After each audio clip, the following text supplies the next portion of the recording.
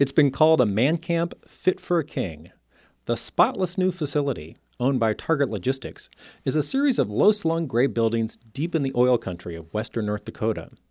Workers with dirty boots are encouraged to remove their shoes near the front door or slip on blue booties over their footwear. So you're going to help us with our budgets, right? Absolutely. By producing more energy, yeah? Ken Salazar didn't do either. The U.S. Secretary of the Interior strode into oil country in his cowboy boots, accompanied by North Dakota's congressional delegation, for a first-hand look at the Bakken boom. Thank you very much. So, Absolutely. You're in charge of the tour, right? I sure enough am. So we'll go ahead and walk on through the facility. I'll tell you what we're going to see here.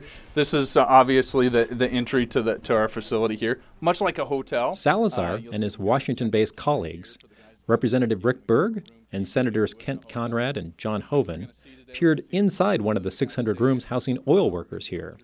They also checked out the laundry room, cafeteria, and a new on-site convenience store. This is kind of a new addition to our facilities. We put in a convenience store for the guys so that just some things that we can't offer the guys for free, they can come and pick up here. So energy drinks and tobacco products, biggest sellers at our store. That's Travis Kelly of Target Logistics. Workers from Halliburton, Hess, and other oil companies live here while working in the fields.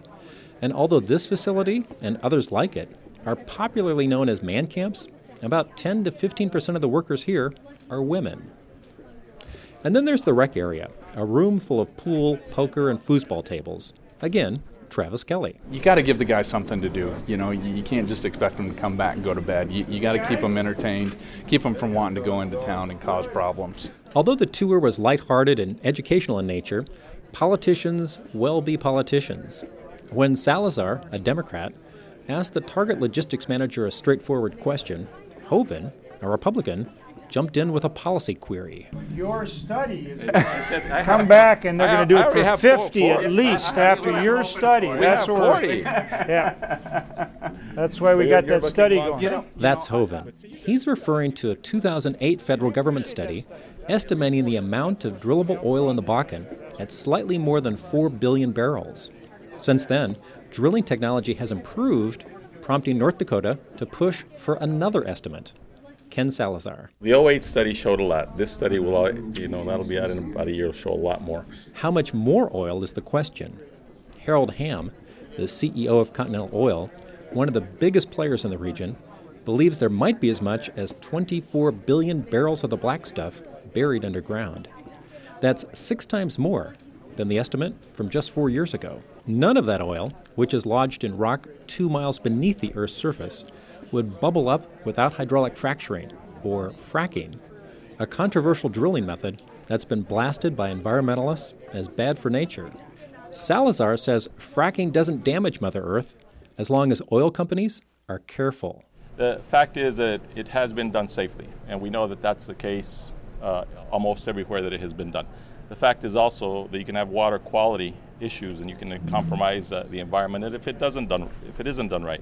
Hoeven says that's not happening in North Dakota. We do it safely, soundly, we do it well, we do it with a state lead, and we're showing it to them. And this is where energy's happening. And so we can do it right, do it well, but we need to be able to do hydraulic fracturing. Conrad also says that fracking is safe around these parts.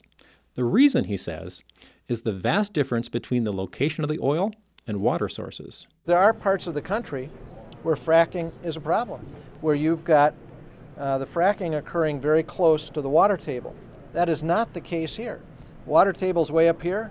Fracking is being done way down here. The bipartisan spirit of the afternoon didn't last long, though.